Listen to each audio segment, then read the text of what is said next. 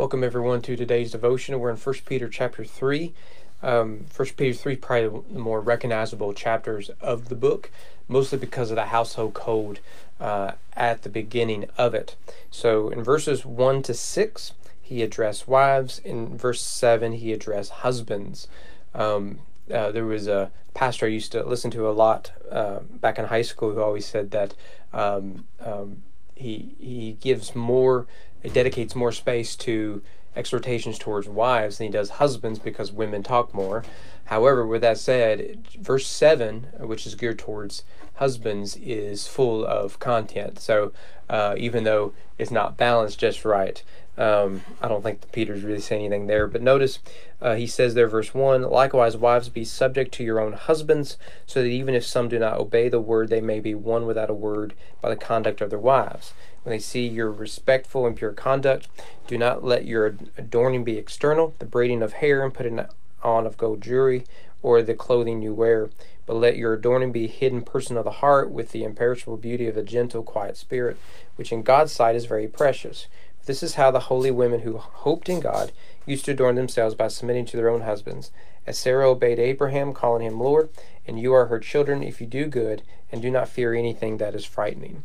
Now, chapter 3 clearly connects us to the last portion of chapter 2. The word likewise there in the ESV makes that very clear, that he discussed two issues you may remember yesterday: obedience and submission.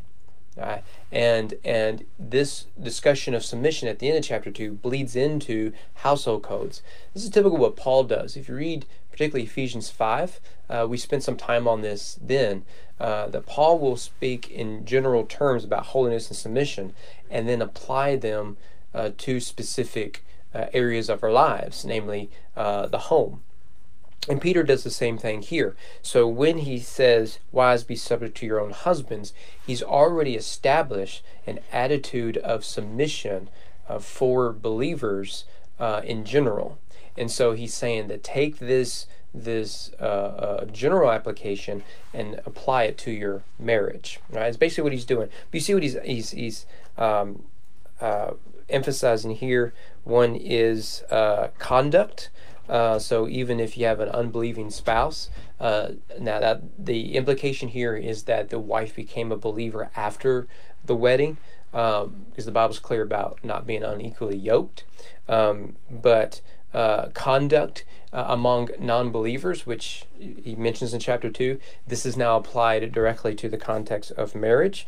Verse 3, that beauty is not just something that is manufactured on the outside, but is demonstrative from the inside. So that's, again, conduct, beauty, and also to live by hope. So this is how the holy women who hoped in God used to adorn themselves, by submitting themselves to their husbands.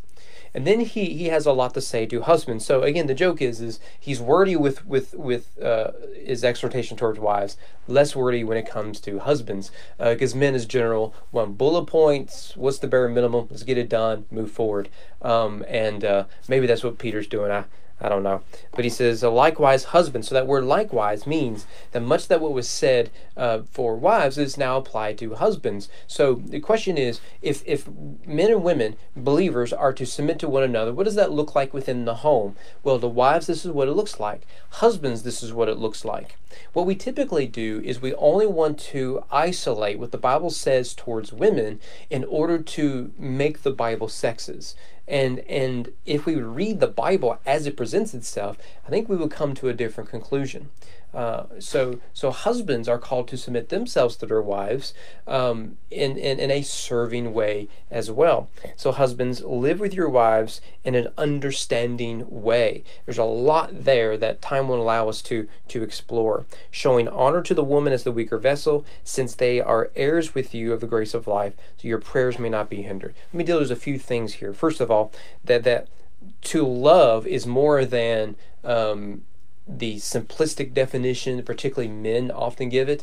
Love is often confused with lust or infatuation, or in marriage, love may be something like, I've been faithful and I provided and I protected you, what else you want from me? Peter says it needs to be at a more intimate level of understanding.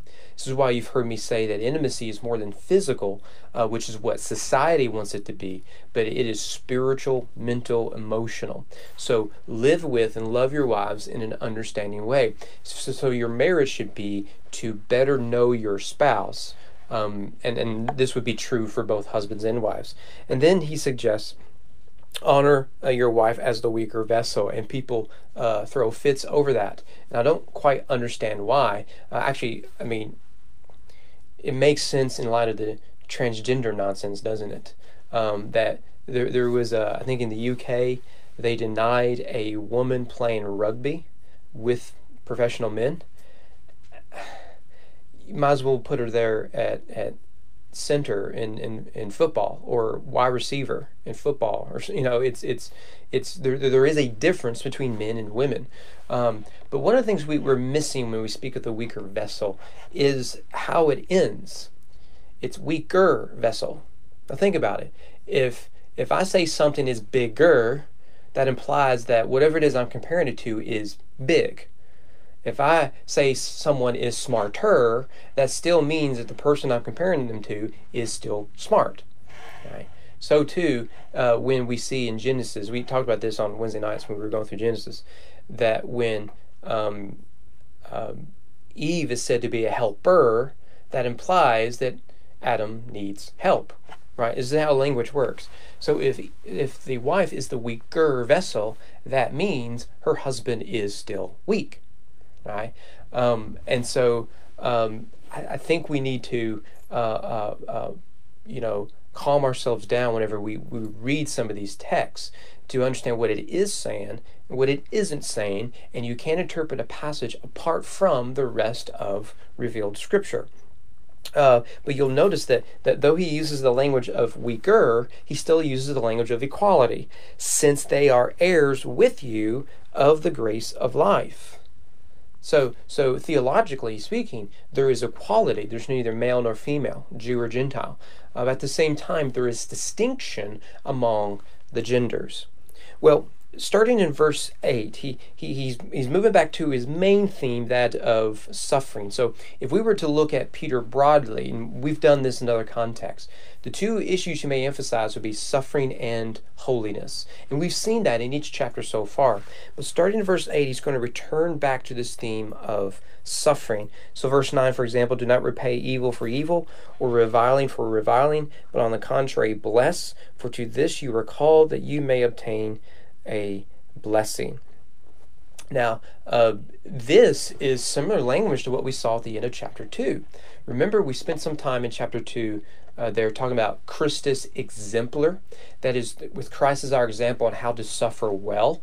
I like to read that passage with families who have just received the news of a tragic and sudden death of a loved one, that we can look at Christ and see how he suffered. And that is what we do. So that same language is used here, that we don't repay evil with evil. That is a vicious cycle that only gets worse as you go. But rather, we bless, for this is what we were called to. He goes on in verse 10 to quote the Old Testament, whoever desires to love life and to see good days, let him keep his tongue from evil, and his lips from speaking deceit. Now let's just pause there. Right? If we just simply practiced that exhortation right there, how much better would our lives be and would our world be? I mean, think about it. If you applied that alone, if you want to see good days, guard your tongue, do not speak evil, and you just applied it to your online presence, how much better would your life be? How much better would this world be? Why do we surround ourselves with people who use their words for vanity and for destroying us? And this is true online. This is true in person. It's true of our relationships. And why do we engage in tearing people down and getting worked up and spreading misinformation and getting people stirred up? Why do we do this? Why? If you want to love life and see good days, let's start with how we use our words. Then he goes on, verse 11, let him turn away from evil and to do good. Let him seek peace and pursue it. For the eyes of the Lord are on the righteous, and his ears are open to their prayer. But the face of the Lord is against those who do evil. And so if you want to love life and see good days, guard your tongue and pursue righteousness. It really isn't more complicated than that, is it? That is the Christian ethic in a nutshell. Guard your tongue, pursue righteousness. Okay. Now, this is again in the context of suffering. Now, this is why context is so important, because he says when someone does evil to you, how do you respond? You bless, you don't curse. Because if you want to see good days and love life, even amid suffering, guard your tongue and pursue holiness. What we typically do is we use suffering and oppression and whatnot as a license to speak evil and to do evil. That is not the biblical ethic. He goes on, verse 14, even if you should suffer for righteousness' sake, you will be blessed. Have no fear of them, nor be troubled. But in your hearts honor Christ the Lord as holy, always being prepared to make a defense to anyone who asks you for a reason for the hope that is in you. Yet do it with gentleness and respect, having a good conscience, so that when you are slandered, those who revile your good behavior in Christ may be put to shame. For it is better to suffer for doing good, if that should be God's will, than for doing evil. Look, notice what he's doing. We can state, and I think with some accuracy, there's two big themes in Peter: suffering and holiness. But what he does constantly is he says, no, we're actually talking about the same thing. If you want to suffer well, grow in holiness. Because even amid suffering, you pursue holiness. And that is the key to perseverance, and that is the key to evangelism by means of suffering. Too many of us want to keep those isolated, but Peter won't let us. And that is why books like this are so helpful as part of God's canon. Hope to see you guys here tomorrow. We'll look at chapter 4.